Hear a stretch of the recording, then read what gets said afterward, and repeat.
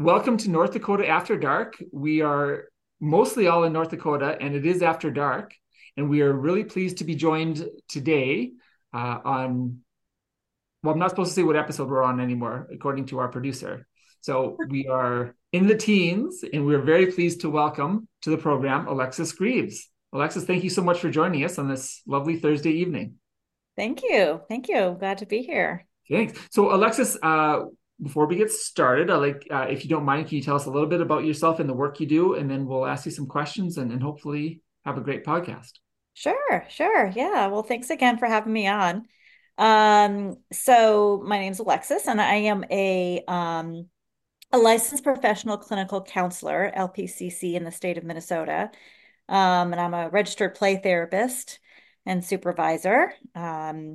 I've just been figuring out that I graduated with my master's degree in 1999. So coming up this May will be my 25 years of postmaster's work in the field of doing therapy work with children and families. And then my latest venture is I've just started something called Campfire Family Coaching, where I'm kind of taking a lot of my expertise from the world of child therapy, and I want to make it a little more accessible to families who could really benefit from a lot of what therapists can offer, but not have to be within the realm of psychotherapy. So anyway, that's just my latest venture, and That's wonderful. yeah, yeah, thank So, you. the episode that will air just before this one, Alexis, and usually we're on about a 10-day hold for our producer slash wife slash roommate to get the episodes cleaned up to her satisfaction. We talked about tryouts. This is a little while ago for all the hockey families in town here. Everybody went through tryouts, and one of the things that we mentioned as a group is that you kind of feel almost a palpable sense of anxiety throughout. You know, I don't want to say throughout town, but throughout the little group of people that hangs out together through hockey. A lot of worrying, both amongst the kids and then amongst the parents about how things were going to shake out and how everyone would handle it. And as I understand, you dabble in things like that as well about how to help families navigate some of those pitfalls. Can you tell us a little bit about that? Well, I certainly work. I would say that, most of my work is related to helping families manage anxiety. I think that certainly something all of us can relate to. If you don't have anxiety, you haven't lived through a global pandemic. So I certainly think that, it's common. Um, and, I can certainly appreciate that when there are high stress moments, there's going to be, what I find interesting is the idea of, um, children experiencing anxiety and really looking to their parents to help them um, find calm and regulation in their nervous systems. But then when they look to their parents and their parents are equally as anxious, you're creating a system of anxiety rather than one in which um, the adult is there to regulate the child. So I can appreciate that's what's happening in these moments, in these experiences. And I think one of the things we thought we talked about too is how sometimes that anxiety kind of calms down once the season starts, but then I do some coaching, and of course, all of our kids play.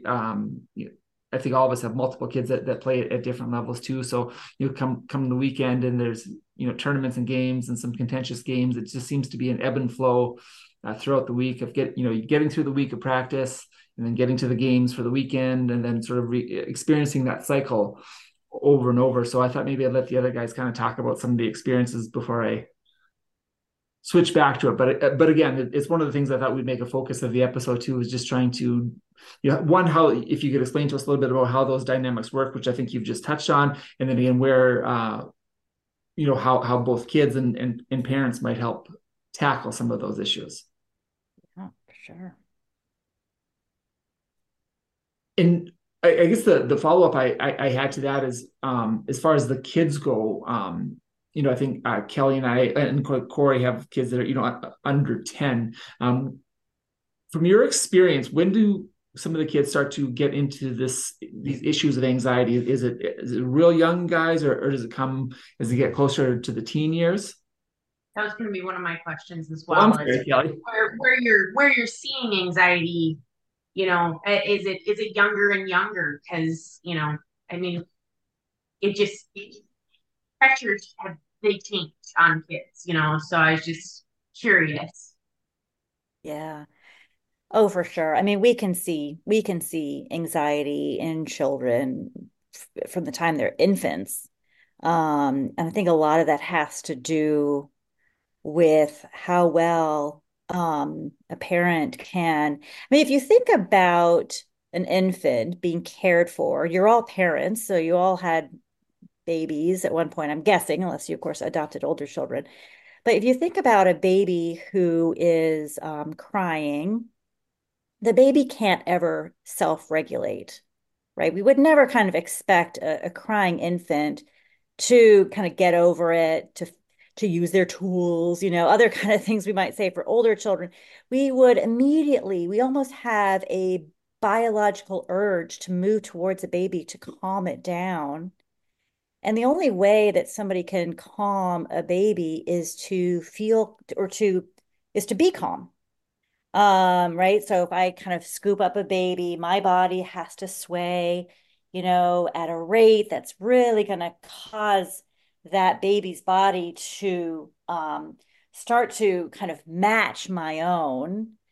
I'm going to be taking deep breaths. I'm going to be using a soft voice.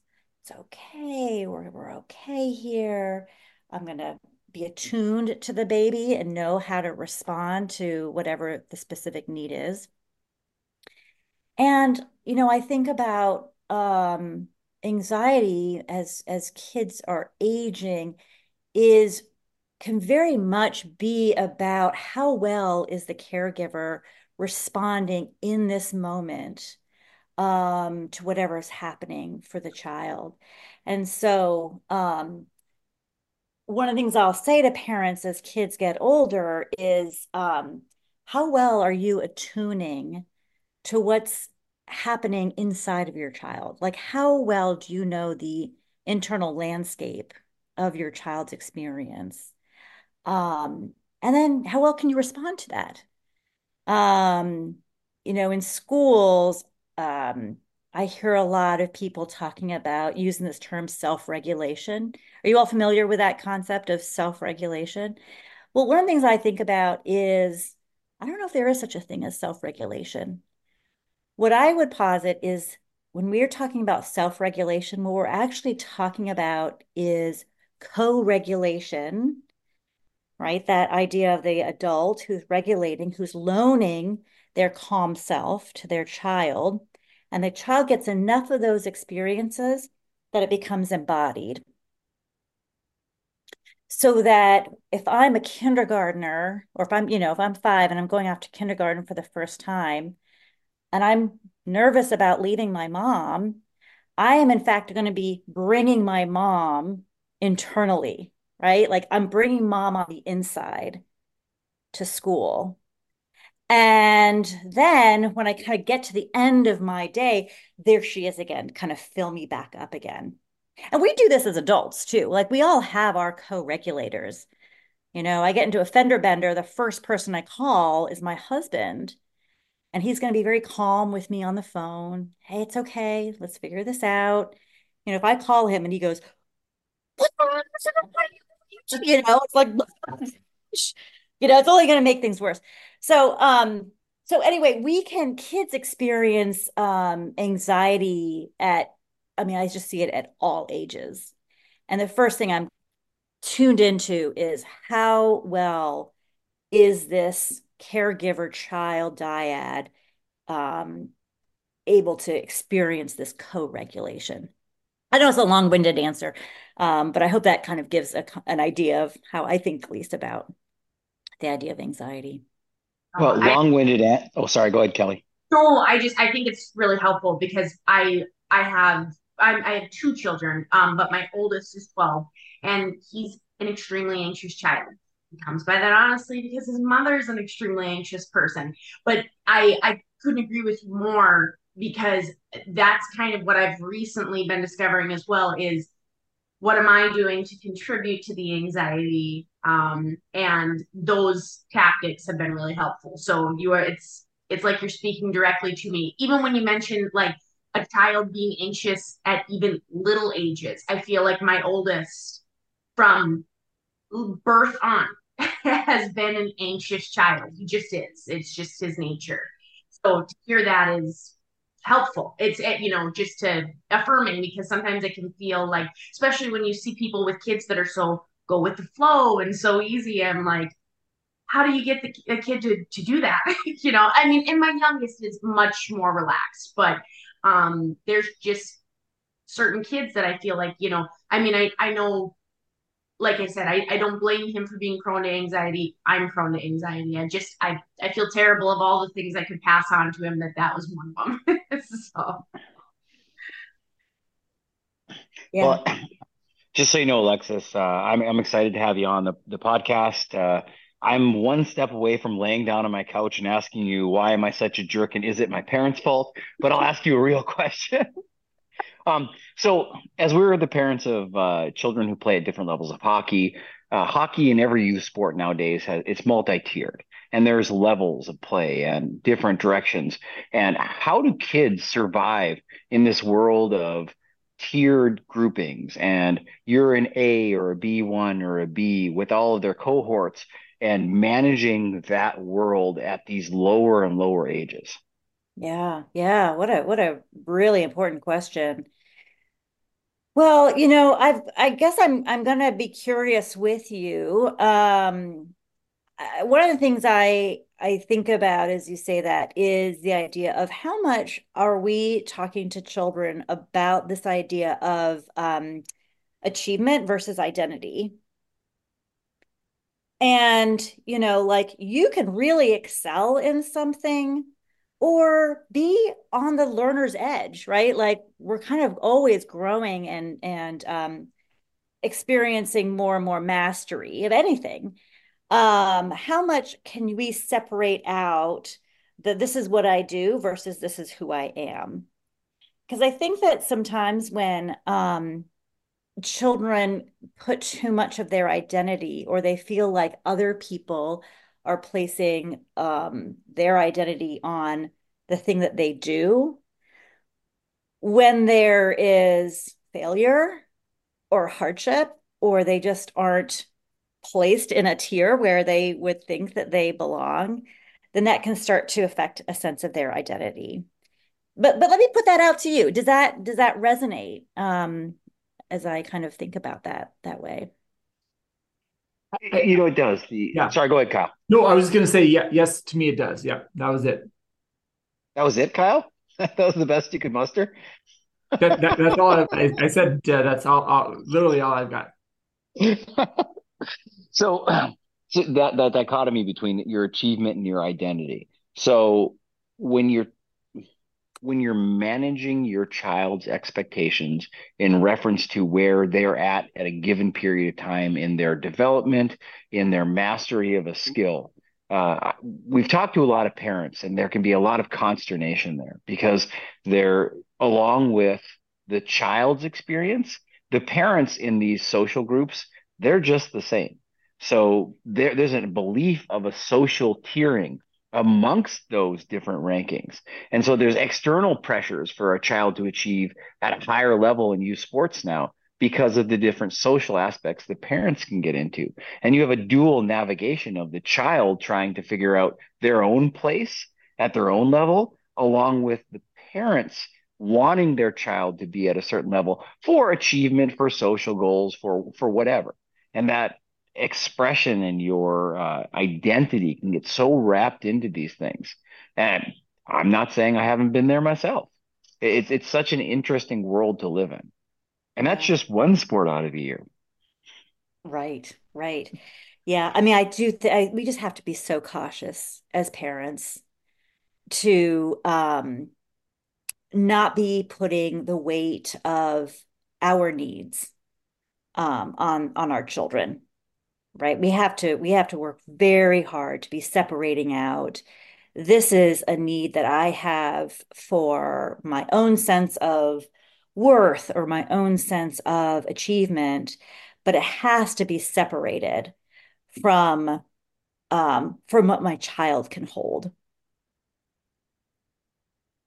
Well, That's great. Thank you. oh, I'm sorry, Corey. I just want to circle back to And that was great. Thank you. That's all I had, Kyle. perfect. That's all you got? That's all we That's got. all Yeah, I got. right? I like it. Get right after it, Alexis.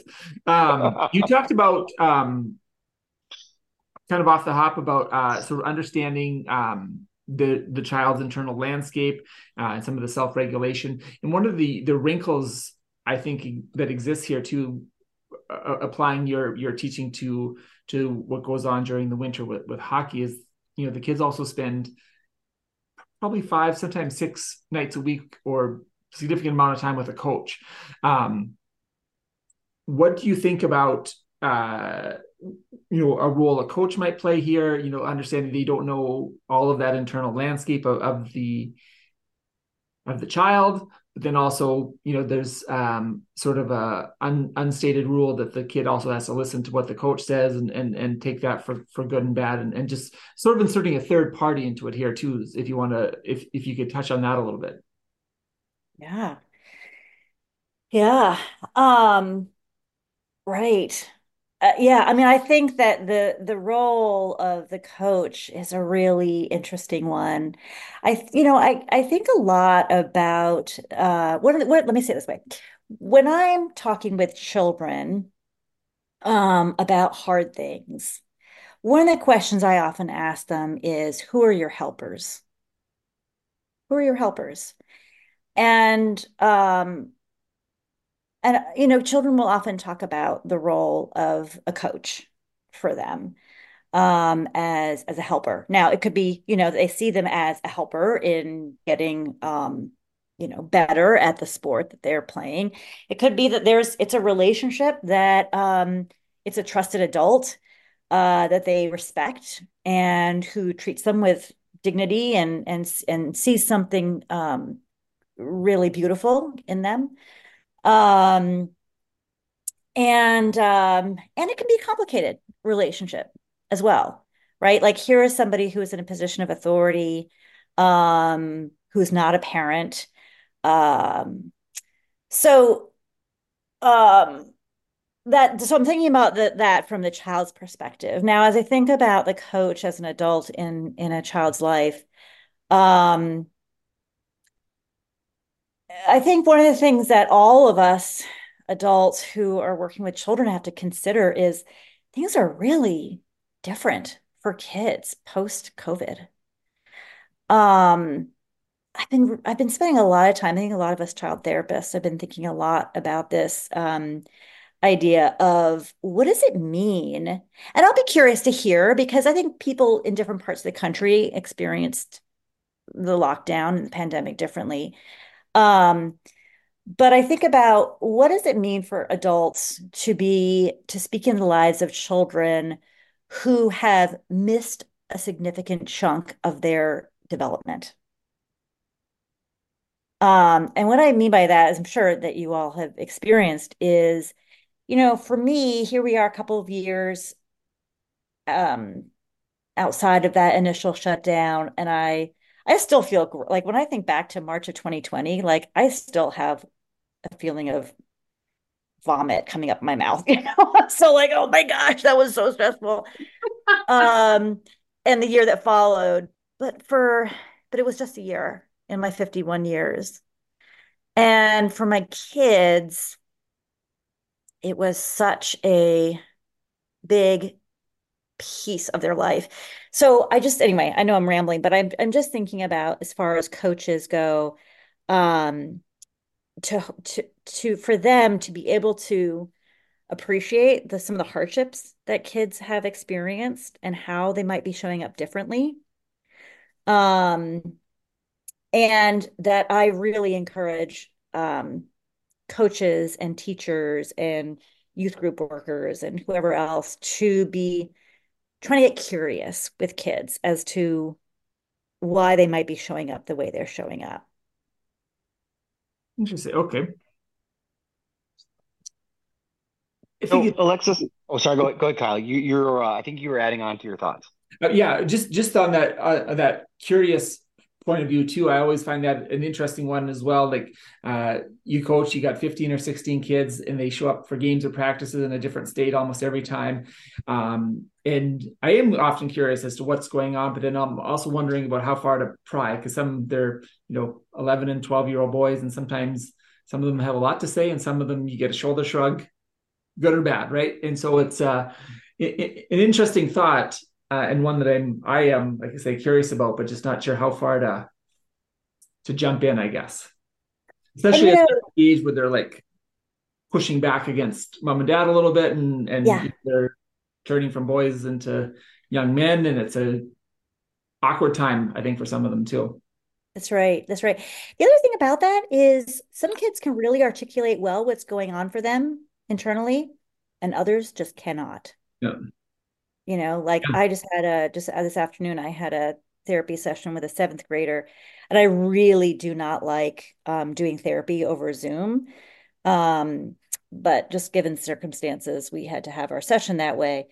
And the whole session is me just asking question after question, and the seventh grader being like, I don't know.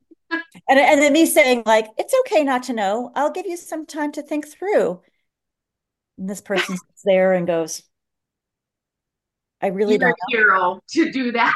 'Cause I really, especially like seventh grade boys. That's a that can be a nut that you can't crack. Like it's just you're yeah, asking every I don't know, I don't yeah. know, I don't know. And the great thing about my work is I'm a play therapist. The thing I say to kids is you can tell me or you can show me. You Yeah. don't have to use words, right? Like, as a matter of fact, sometimes words fall short. And I've got a lot of different tools that I use. Um, but I just think about this. I had a friend of mine, he's a principal at an elementary school, and he was telling me that one of the kids was just like having a really rough time. And the kid was removed from the classroom and brought into I don't know, some other kind of holding area. That's not the right way to call it, but a different space in the school. And this kid just kind of knocked everything off the shelves. And then, the adult who was in there kind of moved out of the room to keep herself safe. And the principal was telling me that he walked in and just said to the kid, like, okay, we're stopping this. Like, we're stopping this right now. And the kid stopped and just took a breath. And the principal said, looked around the room and said, is this what it feels like on the inside? And the kid was like, Wow. and the principal said, you know what? We're not going to work because the kid was kind of like anticipating, like, and you're going to clean this up and, forget this nonsense. But instead the principal just said, yeah, you know what? Let's not worry about this room. Like, I'm more concerned about you. Yeah. And I just thought, like, way to go, dude. Like, that is how, this is how we get kids to come around and reconnect with us. Because no doubt that kid was in a shame spiral. And when kids are feeling shame, they're just going to push us further and further away. And so when somebody can come in there and reconnect and say, you are more important than anything that you could do to mess this up. And then what happened was, and this is just the beauty of connecting with children, the kid said, kind of came, caught up himself kind of calm again and got some water and then looked at the principal and said, I'm ready to clean up. Oh, did I go offline? Oh, sorry. Nope, you're You're still here. frozen. We can still hear you. Okay. Yep, Okay. there- So the kid said to the principal, I'm ready to go clean it up now. And the principal said, let's do it together. Um, so anyway, I start talking and then I lose track of what the initial question was. But well, anyway, I'll leave it. yeah, Hopefully there's something in there. yeah, for sure. So, so as sports parents, one of the key features that we have our children go through the process a lot of, and as Kyle mentioned, coaches as well, is how do you handle a child's experience with failure? Yeah. Oh, yeah. Well, the first thing I'm going to say is my husband um he when we started having kids, he said, "I've got our family motto." And I said, "What's that?" And he said, "I want them to fail young and fail often. I want them to fail young and I want them to fail often." And the more that they can experience failure and rebounding from failure and seeing that, like, we still love you, there's so many opportunities to learn and grow from this failure, um, the less frightening will be, right? The less frightening it will be later on. And if we're shielding our kids too much from failure when they're young, and I'm not talking about, we live in a culture, sadly, right now that I feel like is so binary that we've forgotten how to kind of live in the in between, right? And this is where I'm always encouraging people. Let's live in this in between space. I'm not talking about um, we're going to be way over here letting our kids fail entirely on their own and being like, well, 3-year-old, live and learn, right? And then we're also not going to be, as we sometimes term helicopter parents, hovering right over them to keep anything from ever happening, right? It's that kind of in between space. The analogy I sometimes use with parents is, if you have your kid at a swimming pool and they're a little bit nervous of the water, we don't take the kid and throw him in the deep end, right? That's flooding, that's overwhelming. And we also don't say, "Oh, the swimming pool. Oh, come here, Johnny. Don't even look at it. We're just gonna make our way." I said the way we want to deal with it is we're gonna hop into the water and we're gonna say, "Hey, come on in when you're ready. Dip your toes, dip your feet. I'm here. Come on in with me." So I think that's the same way I think about when kids experience failure is um is to let them hurt. I think that's a really hard thing for parents. So hard. Yeah. So hard. Why? Why would you say that's such a hard thing? I don't disagree with you. I'm more interested in your take on the why there. Well, you tell me. I'm looking at you, Kelly, because you said it hurts. Well, yeah, tell me. Yeah, I think just because you don't want them to take away that they are a failure. And as someone who like I'm 36 and I just started getting the concept of, hey, it's okay to fail and the whole world doesn't come crashing down around you. I'm still not very good at that. I as a kid, I thought if I got a bad score on a test, the world would come to an end and that was just the inevitability of it. So I understand, I'm with you. I believe in that failure is necessary and you have to feel it and you have to do it. But just the scariness of you don't want them to take away that they are a failure, because sometimes, depending on the kid, that is what they receive from it. And so there's that danger. That there's the quality of the lesson, but also worrying that they will let it define them too much. Mm, yeah. Yeah. Hmm. Yeah. Sorry, go ahead, Kyle. Were you gonna say something? No, I was when time allowed, I was going to circle back to your swimming lesson analogy because the being thrown in the deep end is the what they call a Saskatchewan swimming lesson and how I so maybe I need to lay on the couch beside Corey and ask about that one. It's getting weird, Kyle. It's getting Yeah. real weird now. Swimming lessons we're, are laying we're on the couch digging with you, deep Corey. now. Yeah. There's some trauma that's coming up here. Oh, that's Well, great. That's I great. never passed intermediate swimming, so I could become a lifeguard, but that was less about my ability and more about who got to be lifeguards in my town of 500. Oh my gosh, that's fantastic. That's really great. That's really great. Well, to swing back around to your question, Corey, I think that I really hear what Kelly was saying, that we do fear that our kids experiencing failure might mean that they will think that they are. It's that like outcome versus identity, right? Like, hey, you tried, you failed. And I think so much of that is about how well we as parents can show up and be really big containers of our kids' emotions. And I go, and I know the listeners can't see me, but I do this thing when I talk to parents where I kind of put my arms out in a kind of a big circle in front of me and say, sometimes we're like a tiny little teacup, like we can only hold a little bit of our kids' emotions. And our job as parents is to be as big a container as we can to hold all of those experiences. And if that is deep sadness or that is rage and anger, and I'm not talking necessarily about saying any expression of the emotion is okay, right? Like that's where really good parenting comes in. And we say, you're allowed to be angry. You can't kick your brother because you're angry, right? Yeah, that sounds very familiar. Yeah. Yeah. But sometimes we tell kids, hey, stop being angry. Or we tell kids, this is how I grew up. Um, I wasn't told directly your anger is too much for the family to hold, but it's not okay. It's making dinner really uncomfortable. So go to your room, right? Like I was often told to go to my room if I was angry. And I'm not talking about like, knocking over dishes at the dining room table, just being like, I don't like that, and it just was my family system.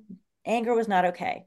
And so I was sent off to my room, but no one gave me any tools of what to do when I'm alone in my room. So what I learned as a kid is when you're angry and you're sent off, you're kind of excommunicated from the family, right? You're separated out. You go off to your room alone. I don't know, what do I do in my room by myself with my anger, except stuff it. And then once I've learned to sufficiently stuff down the anger to say, can I come back out? Have you calmed down? Yeah, I've calmed down. I haven't actually done anything with all that anger energy, right? Yeah. And so one of the things I encourage parents to do is it's okay if a kid is being is upsetting the family dinner and that kid needs to leave, have them leave, just go with them and let them know like you're really angry, right? Like let's jog in place or let's right, like whatever that energy needs to do to be worked through. And then once we're kind of where you're doing the kids doing better, let's go back, like let's reconnect with the rest of the family. So anyway, that's my thought around this idea of failure is, are we as parents big enough containers for all those different emotions that come with it? And my guess, Kelly, is like if we're really good at being big containers for emotions, kids can start to separate out. This is a feeling from this is who I am. Oh, yeah. Well, because I really, when you spoke earlier, talking about what I do versus who I am, I think in particular in this, that's a worry that I have because we live in a community where hockey is life and life is hockey, and it has so many good positive things.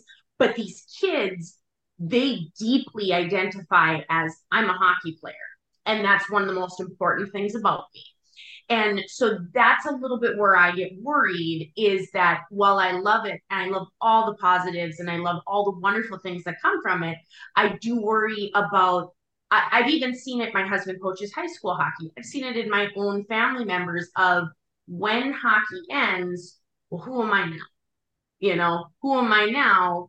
That was who I was. Now I kind of have to figure out because all 18 years of my life have revolved around this specific activity. And then where am I now? And that's where my worry comes in a little bit. Not that I want to discourage or take this from my kids because it gives them so much joy. And it really does. They truly love it. I don't have to make them love it.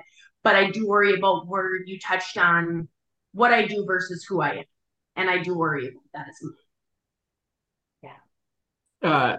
Kelly, it's which really, is Corey, go for it. Mine's an anecdote. I was gonna. Well, mine was too actually. So, but I'm gonna jump in ahead of you, which is kind of a nice tie-in to one of our running gags because this week's chirp of the week was my bantam player had a player at on an opposing team chirp at him by saying, "You're never gonna get any college offers." So there you go. What a terrible mean thing to say. He didn't even know what to do with that one. He's like, "Oh, okay." Maybe. I don't know. The Mine was roughly along similar lines in that I'm an adjunct at the local college here. I have a bunch of athletes in the course, and they're just handing in their finals now. And I asked one of them about their sort of an open-ended question about what their goals are in sports and how they're going to achieve it. And this is a very high-level hockey player, NHL draft pick. He wants to play in the NBA. 8 paragraphs about what he could do if given the chance to play in the NBA. He does not meet the height profile. Um, And I was like, this is the best answer I've ever read because he's put a lot of thought into how he's going to get into the NBA.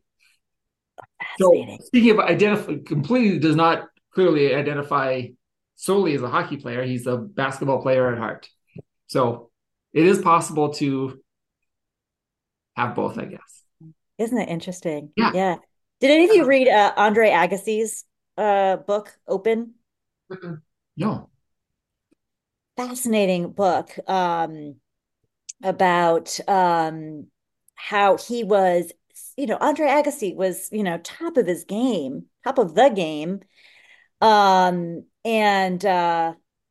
hated the sport of tennis. Never wanted to play.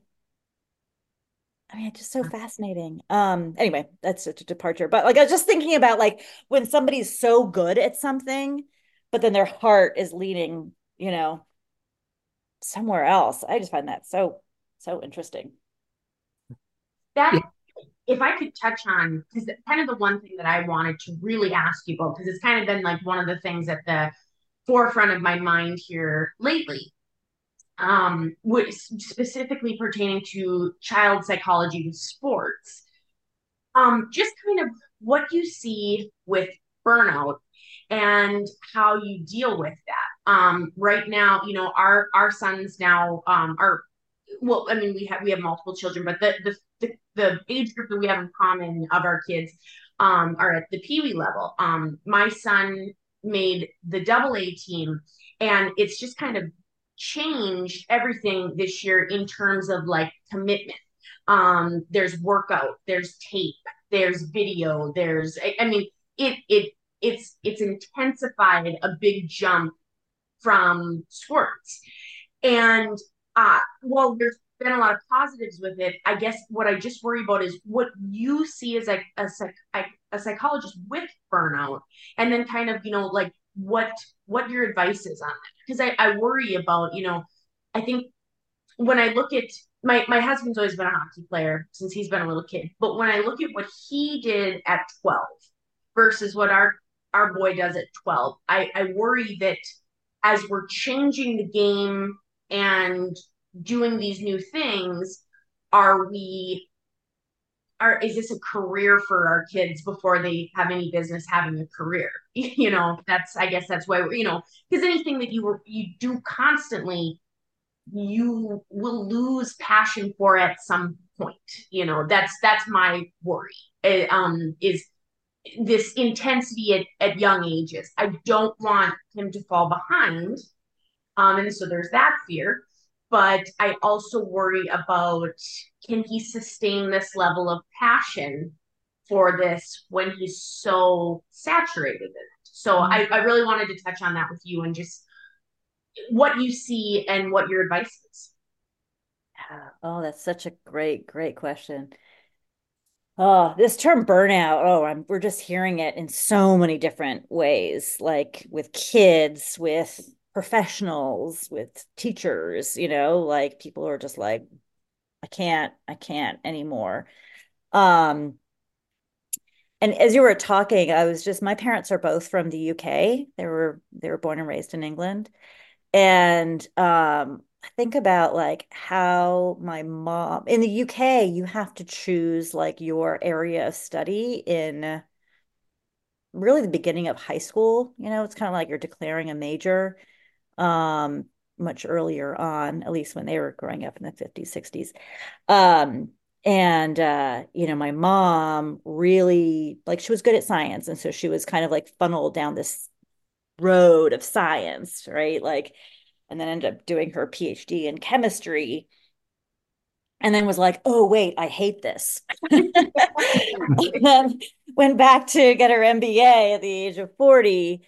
And, it's like, oh, yeah, what happens when we encourage kids or like that we see something, right? We see something that they're gifted in, but then we make the road really narrow for them, right? And it's a fast road. Um, so, the other thing I think about is that for all of us, we have what's called a window of tolerance. Are any of you familiar with this concept of like a window of tolerance? Except for Kyle, I have no idea. Corey has a small window of tolerance for Kyle, but other than that, Oh my gosh, And that's not for everybody, as I like to say.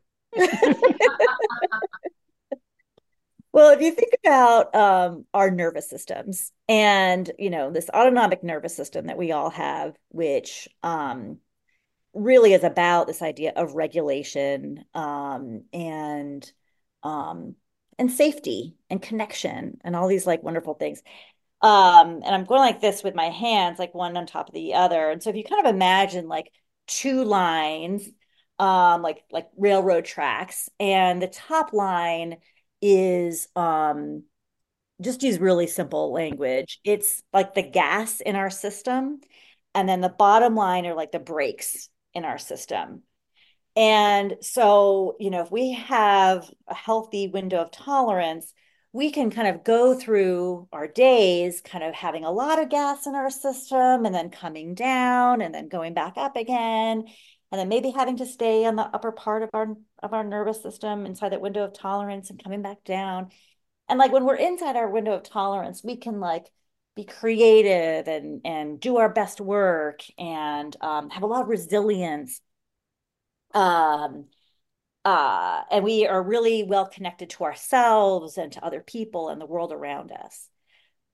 But what's true is when we have a lot of stress on the system and we rev up too much and we break outside that top bar of our window of tolerance, I say we pop outside the top part of it, we have too much gas in our system and we kind of rev, right? And we're not able, like this is me driving home and there's ice on the road and all of a sudden my car starts to like spin out and I'm like I can feel my heart racing um and my stomach's clenching and my muscles go real tight, right? Like that's all a nervous system response. That's not me thinking through all those things. Our body just responds.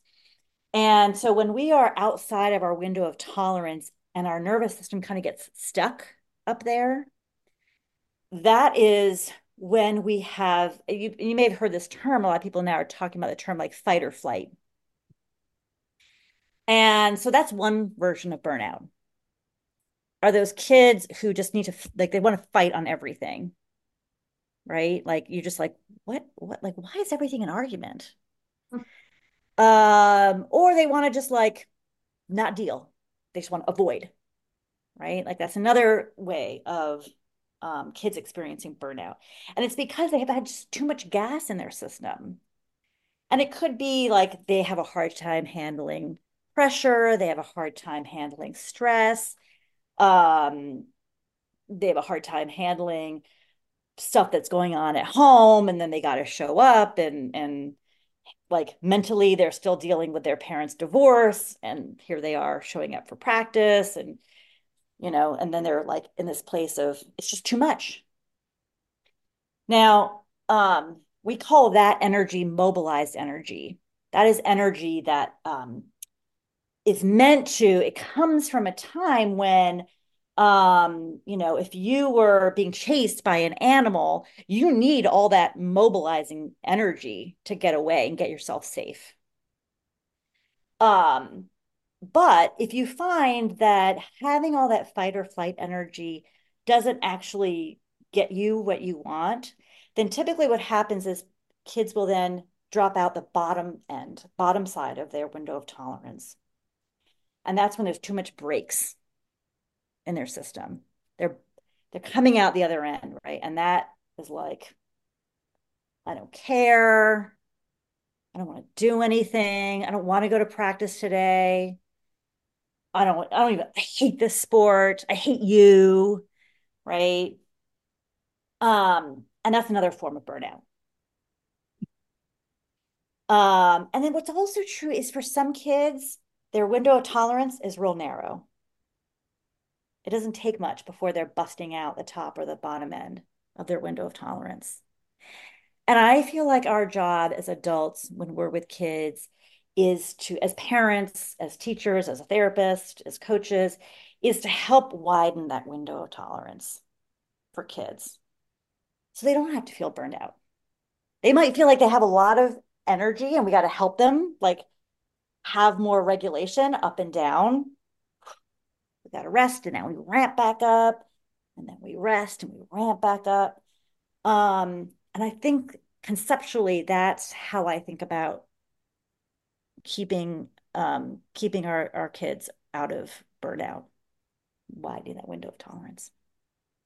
Yeah, absolutely. I find that so interesting because I mean I had never really thought about that, but you hit it exactly with the either being on the hyped up version where you're acting on nothing but like push, and then the bottom, the follow, the I don't care, I don't want to do this, I don't want, and we're going into the teenage years here. So I feel like that window of tolerance narrows.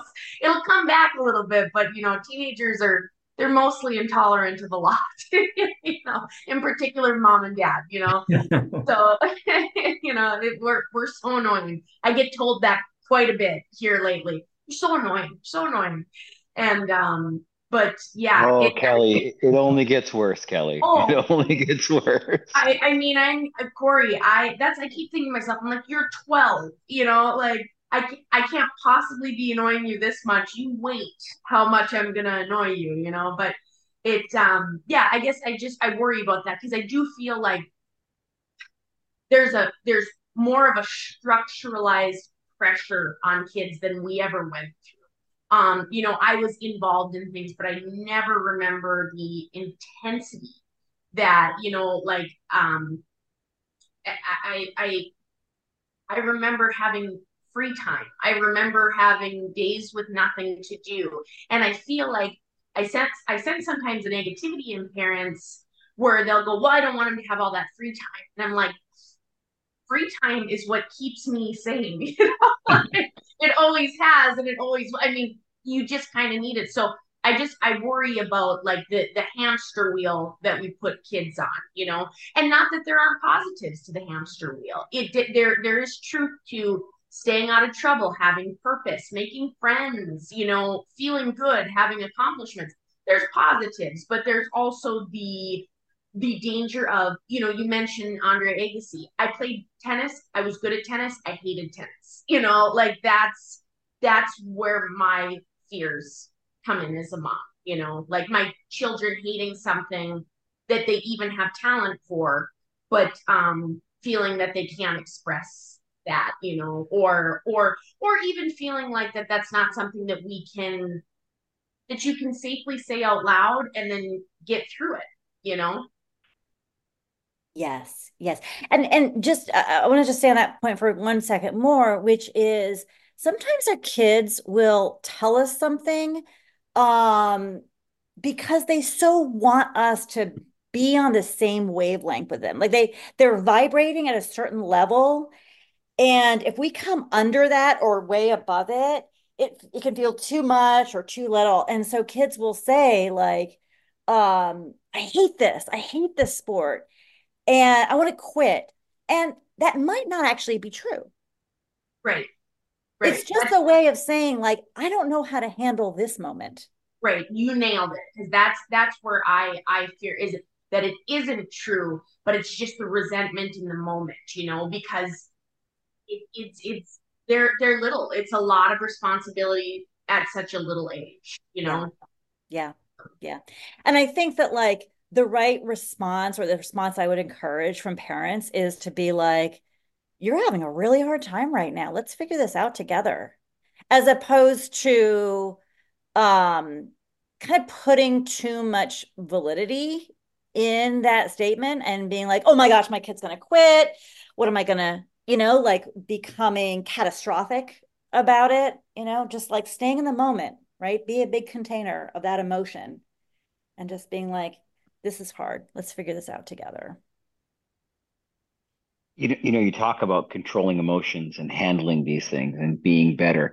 So it's funny we talk about all these things, and yet you hear in sports and you observe often a lot of contentious things coming from the stands with parents. Now, I'm not going to sit here and say that I've never had these issues as well, because I do. Why is it so hard for us, other people, spectators in sport, to watch the game going on without having these outbursts? Maybe you're not happy with the way the official calls a play. Maybe you're not happy with what you perceive to be a dirty hit. Maybe you're not happy with the other team's parents, the way they're cheering or cheering against your kids. Why do we as parents get into these hot zones when we watch our children play sports? Yeah. Oh gosh, I love it. I don't know the answer. I'm going to Okay. tell you two things that I wonder are at play. One is when we're watching sports, there is there's this thing called a mirror neuron. Have you guys ever heard of a mirror neuron? Yeah. Like if I got my water bottle here, right? Like, and it's got ice water in it. If I take a sip and I'm like, and I swallow, like your bodies are probably going to be like, I know what that feels like, right? Like you can imagine yourself drinking that water because your mirror neurons are firing while I'm drinking, right? If somebody like slips and falls on ice, we're all like, ooh, like we do this kind of thing, right? Where we're like, oh, because we know what that might feel like. That's a mirror neuron. Well, when we're watching sports, just sports in general, our mirror neurons are firing. And we can say that we're just observing something, but we're not. Our bodies are actually responding to these plays in a very energetic way, right? So that's one thing. We're not watching it like we're watching a movie on a screen, right? Like there's something about watching, and your own bodies are probably like, I know what that feels like. I know what it feels like to score that goal. I know what it feels like, when Yeah. I don't know the language of hockey, but all those things, right? And so that's one thing. The second thing is that's my kid. So like there is something um biologically about the fact that it's our child on the ice. And as much as I'm encouraging, parents to like, create some form of separation, right? Like to see your kid as separate and different from yourself in a heated moment, that sense of empathy and connection is so strong that it may as well be me that is being told something or is being checked or whatever it is, right? And so everything just kind of like gets real big. Especially if you don't have a sense of self-reflection. And I think that like I'm gonna guess a lot of parents in those stands aren't in a place of self-reflection in that moment. Like I said, this is just a guess. I mean, I this is No, the fun of right. dialogue is to hear other thoughts. No, I agree. Like it's funny that you labeled that mirror neuron. We're talking about how we can watch a situation that we know and then be charged by that situation. It's something we've all felt, but to have a label on it, it makes sense to say that because it's, like you said, it's a shared thing to perceive how something feels, um, and then feed off of that. Yeah. Yeah. And it's true in sports, but I'll just say this just before I got on this podcast, my husband on our huge screen TV was watching Snakes on a Plane. And my 11-year-old is watching, and she's like, what is that? Like she came in like this, scary part. And she's like, turn it off, turn it off. Yeah. And I was like, yeah, like she's been on a plane. This is a horrific concept. Terrible, terrible idea. Right? Whose nightmare is that? Yeah. And so like I'm thinking to myself, well, there go like her mirror neurons are shooting off. And she's like, I can't bear this, right? So anyway. Yeah. It's fascinating stuff, especially on the both my kids are goalies too, so that always feels like an urge to like stick an arm out to see if I can Make the save. make it safe. I usually yeah. Now I know what to how to explain that a little better. Yeah. That's great. Well, I tell you what, Alexis, we're coming up on our time here, so we don't want to keep you too late. Obviously, any kind of final thoughts for us? And you said you wanted to mention your you give a little self shout out. Yeah, yeah. Well, first of all, just I love that you guys are doing this. I mean, what a gift to parents to hear This themselves is where it says reflected. Kyle Kosher, gift to parents. Yeah. Gift to parents, but not for everyone. That's what the backside says. Yeah. Also, not for everyone. Yeah. The fine print. Big in Canada. Well, first of all, just thank you. Thank you for allowing me on and what a fun group you are.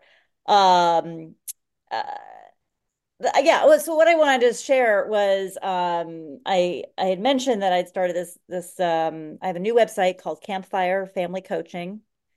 One of the things that I am very interested in is if I could just share a very quick story. Yeah. I was did you say no, Kyle?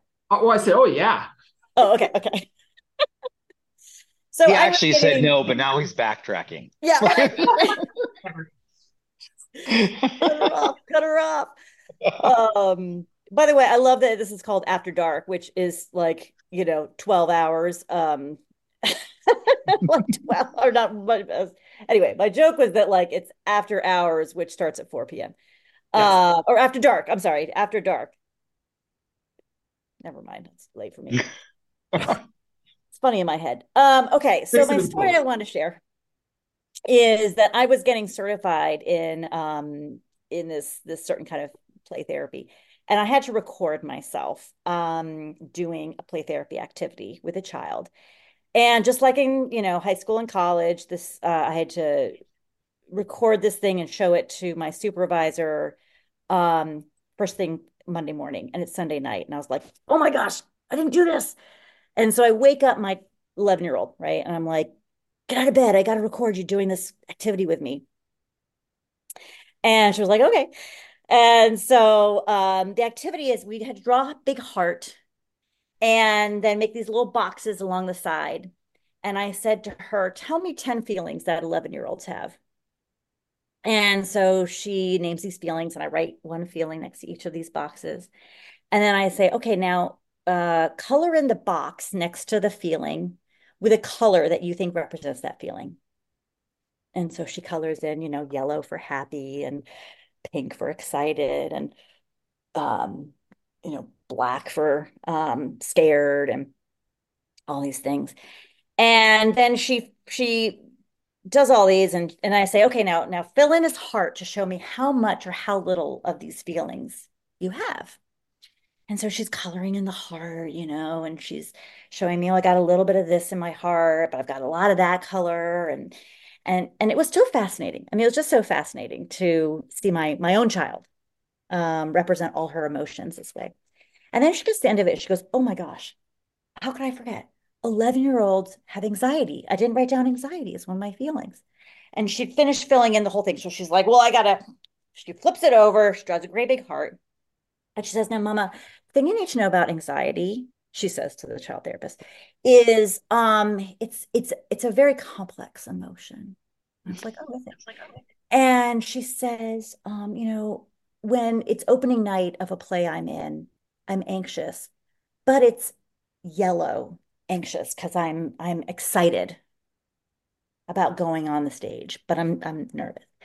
And then sometimes there's dread. And so she's like coloring in black, and she's like, and then the anxiety kind of pops. And so she's kind of making these popping things on this big piece of paper. I'm looking at this and I am like, my kid's internal landscape, right? This is her emotional landscape. And I'm like, this is just so fascinating. And I thought, if I can do this with my kid, I want other parents to be able to do this kind of thing with their own kids. I don't want them to have to go to therapy. I just want to be able to offer these kinds of play therapy um, activities that we do with kids in the therapy office, but have parents be able to lead it with their own kids. So anyway, all that to say, long story to say that I'm starting these groups. That's great. Middle school girls. I'm starting with middle school girls and their Good luck. moms. Wonderful. What was the name of the website again, Alexis? Campfire Family Coaching. So when I put the episode out, I'll include all of that on there as well, just so people can track it down and find you easily. So yeah, and I'm doing a 1 hour free workshop so parents can get to know me a little bit. That'll be coming up January 15th, 17th. That's all on the website. oh, wonderful. Okay, good deal. So yeah, so this will be out next week, so plenty of time for people to get after it. And on my website, I have like little vouchers if kids want to print those out and put them in mom's stocking um, for, a little gift to do something like this together. My boys aren't that thoughtful, but I appreciate you including that. Never mind. Other good kids. Yeah. Yeah. Absolutely. That is awesome. Well, this has been really fun. I just want to do one last thing. Can I take a picture of all of us? Heck yeah. Get my cat in here too. Yeah. What the level of psychology you could go to for my codependency on my animals is just wild. So Regular Beautiful. picture is free, an extra $2 if you want my good side. I love it. Pets are some of our best co-regulators. yeah, you like I said, and these two are not pet people, so they don't understand like these little furry people keep me functioning. So my house is just full of them. And they're usually nicer than my kids, so I need that. We've got our dog, Mr. Belvedere, and we couldn't survive without him. Yeah, they're wonderful. Well, Alexis, I can't thank you enough for being on the show. Always nice to have a little change of pace from talking about tryouts and outdoor rinks. So nice to do a little more highbrow for once. Me, highbrow? Yeah, or in Corey's case, for the first time. So yeah, I kept her above board, kind of. No, thank you so much, Alexis. Yeah, it was great. Thank you again for Thank you. Insightful and helpful. Like I said, I have an anxious kid, so it's really helpful, and it's sometimes just nice to know that this is something other people go through too. Because it can be overwhelming. It can. I've got a lot of empathy. Right, but the such a worthwhile, amazing kid, but just this thing that he deals with, and so I just try. It's nice to talk to somebody to have tools that just help me to understand him better. So thank you. I so appreciate it. Yeah. Thank you for telling me about him. Good. All right. Well, good night, everybody. Thanks again. Enjoy your evening, Alexis, and good night. Feel free to come back on anytime here. So I'll get all your information out and off we go. Sounds great. All right. Be well, everyone. Yeah. Thanks, Alexis. Good night. Thank you. Bye-bye. Good show, guys. Yeah, I loved her. She was great. nice lady and some good insight as well. Yeah. Yeah, there's a lot of good stuff she had in there. Talked about some of the dichotomies between your identity and your experience, and what you've achieved. I actually took about 3 or 4 pages of notes here, which for me is hard because writing words on paper is difficult for me. Um, but yeah, I feel handling, like letting.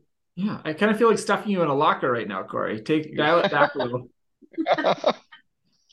Letting kids hurt and some of the different the mirror neurons. There's a lot of good pieces out there. I can tell you plenty of stories from last weekend about things I wish I wouldn't have said, but we're not supposed to go there. No, no, no. Jump in, roll around. I love it. Yeah, yeah. But yeah, no, I thought it was insightful. I I just kind of like how she touched on, I think those are things like, and I'm even bad at it too with like figuring out where they are and their feelings and their thoughts and um just meeting them where they are. That's always something I have to work on as a mom, especially with Jet, because he's my kid that has to be met where he's at. And so it's just helpful. I don't know. I really and I think that the psychological part of sports is something that just doesn't get talked about enough. Hmm. But it's so big. And I think it's getting bigger and bigger. Because like she said, people burnout is just like it's like an epidemic right Oh yeah. Yeah, I go through it all the time, and it manifests itself in most of the time in self-sabotage. So, for every story you hear about a guy that's like, hey, I was just done playing, there's 10 more where they just like made it happen, but will never verbalize that they just found a way to be done. Right, exactly. It's not always blatant quit it. It's Yeah, can be, you know, like purposeful failure. yeah, Yeah, where like creating situations to be done with something that they want out yeah. of. And yeah, I think that's, I mean, it's I so I was glad to do it because like I said, I just, I worry about that as a sport parent, just being mindful, especially as we're going into the teenage boys don't share my feelings years.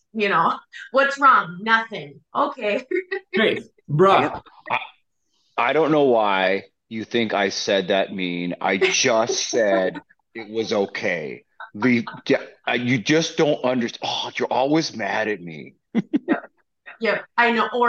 Or like Jet's a champion of this one. Like if I'm having a hard day and I'm not showing it, but what's up with you?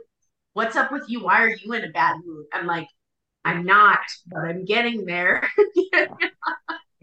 I'd like to draw my emotional heart because it would just say anger. Like the whole thing would be filled in anger all the Black, time. black, He's black, always black, angry.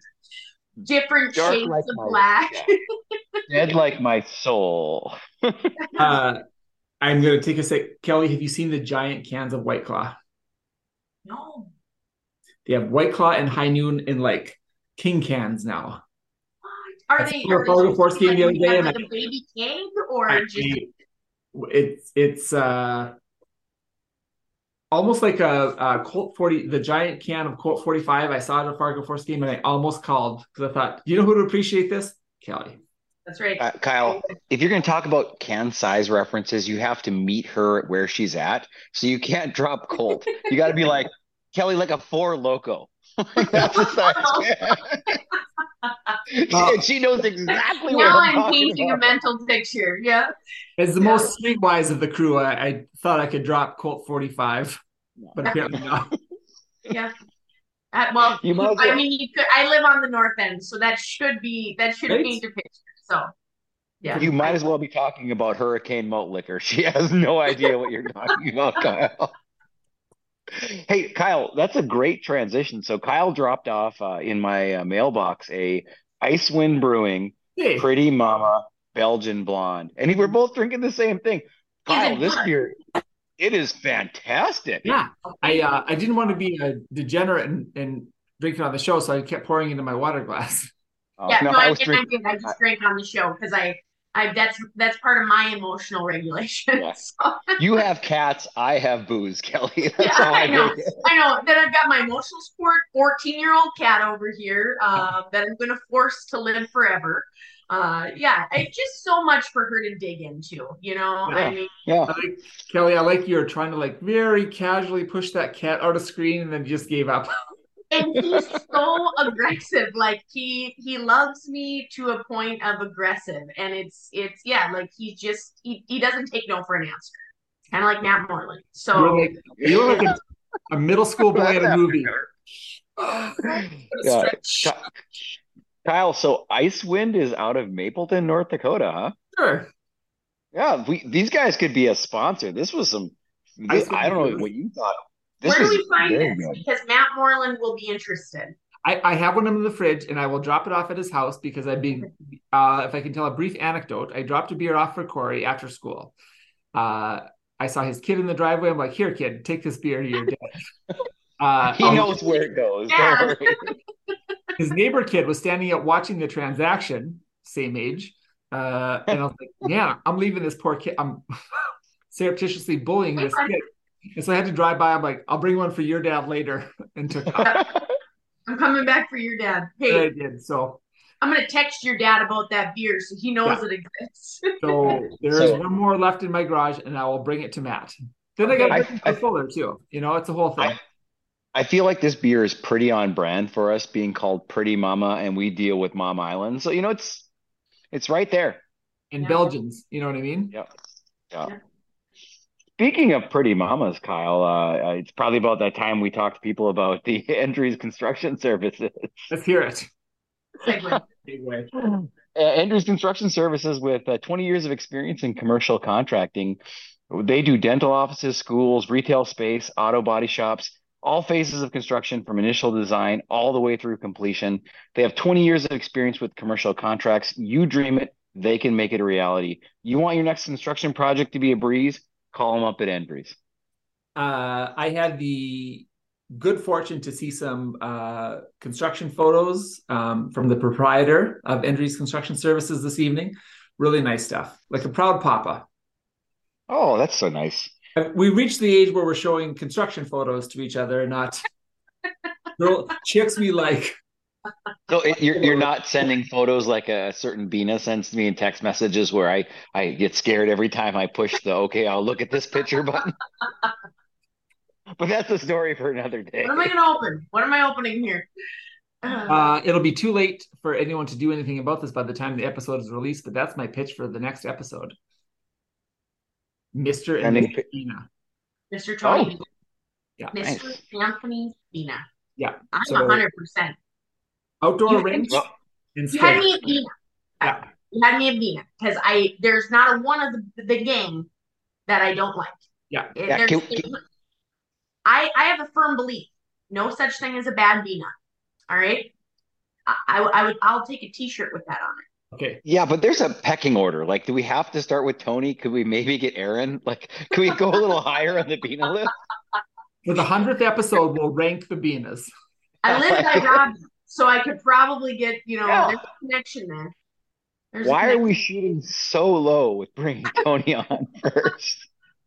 Hey, listen, that guy's seen some stuff. And as an athletic director, he's really seen some stuff. So He might has be stuff. moving on.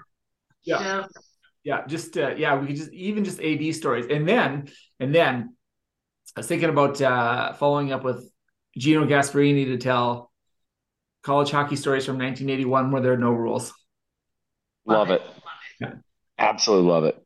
Tootsie Gasparini was my health teacher. Yeah. Our producer had the same health teacher. Yes, she's the best. So those Gasparinis, good crew. Fun anecdote. Tootsie once asked me to very politely to not play lawn darts around her kids. I was playing with her kids. No lawn darts around the grandkids. Well, all right. But in a very nice Tootsie way. Yeah, I know. She's a doll. Such a sweet lady. Tremendous lady. Any parting thoughts? So we got White Claw, then we got double Belgian mamas. Yeah. My final thoughts are this is probably our last release before Christmas, or are we doing another one right before I Christmas? think we can record the Bina one next, and then we can release it between Christmas and New Year's.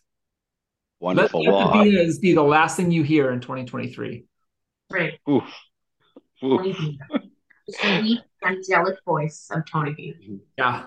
Well, so my final thoughts are wishing you both a Merry Christmas. Hope you guys have some great time with family. Corey Uh, skipping other the Tony episode.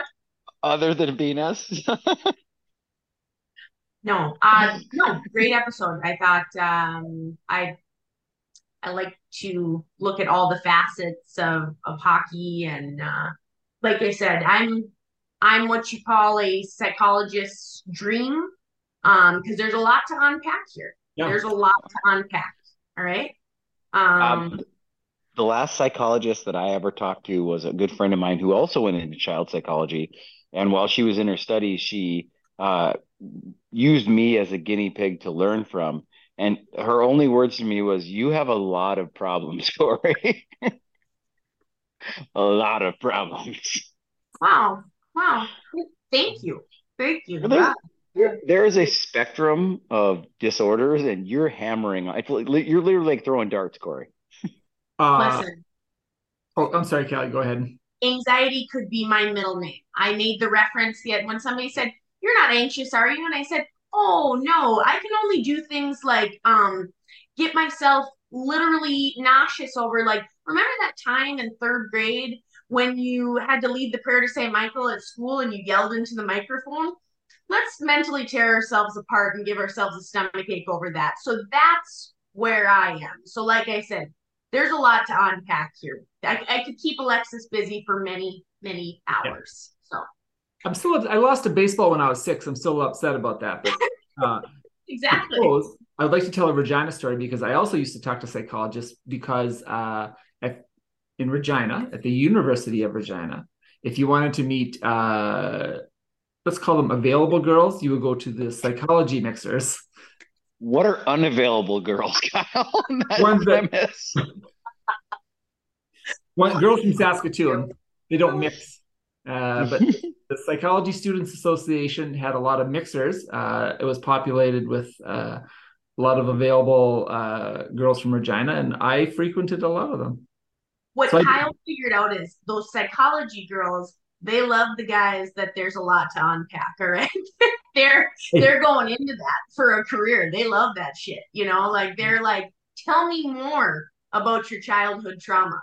I hey, want to I'd show up with a Coke and have you seen my baseball? I lost it when I was 6 and then burst into tears every time. he's so broken. God, I Yeah, love him. I can fix them. Oh, that's sexy. I don't know what to say about that. I've got like 13 jokes, and this isn't that after dark of a show. Hey, listen, different kinks for different folks. You know what I mean? Yeah. Like, yeah, I that's tried to again, tell, yeah, try to we're tell right back to Corey, psychology. brought a baseball into it, and Corey's still not happy. Mm-hmm. No, I mean, I was going to make a something about Mary joke, but I just didn't think it was the right time. Gonna tuck that one down deep inside. Yeah. I like to put some of my really off color jokes with my anger, as she said, and I tuck it way down. Yeah, And That's then black. and then my anger comes out all the time anyways. So I'm angry about everything. but Corey can not Icewind Brewing. Yes. No, this is not delicious. that. I'm telling you, Kyle, what a winner. You picked a winner. Yeah, And a winner of a guest. I really liked Alexis. I would Yes. have her back. That was wonderful. yeah, And I will be checking out her website because I like her philosophies. yeah. Campfire Family Coaching. I'll put it up and encourage everyone to check it out. Talk about baseballs you lost when you were 6. Good stuff. Well, I hope everyone enjoyed the show. I hope everyone enjoys their evening in this nice warm weather we're having and hopefully having when the episode's released. But I would also like my rink to freeze. Say Thank you very much. both of you are waiting on your ODRs. I've So got 5 inches ice already, Kyle. what? Oh, you must. I don't believe it. Yeah. North facing house. Put it out front of the house. No sun hits my rink. Oh, I got a lot of sun. All right. At the Fabian Irian Iceplex. Oh, no. At the Hills Arena. The hill. Oh, that's right. Eric named it. I forgot. Okay. The hills are. Didn't name it. Oh, I thought you came up with that.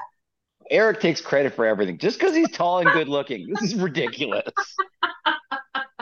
It was not Eric. Yeah, technically he did name it though. Well, now that we've descended into madness, let's cut it off. Sounds good. Guys. All right. Have a nice evening. Thanks for. See you guys You tomorrow. Yeah, see you tomorrow. Yeah. You there? We'll Okay. First official meeting. Okay. Good night, guys. Good night, guys.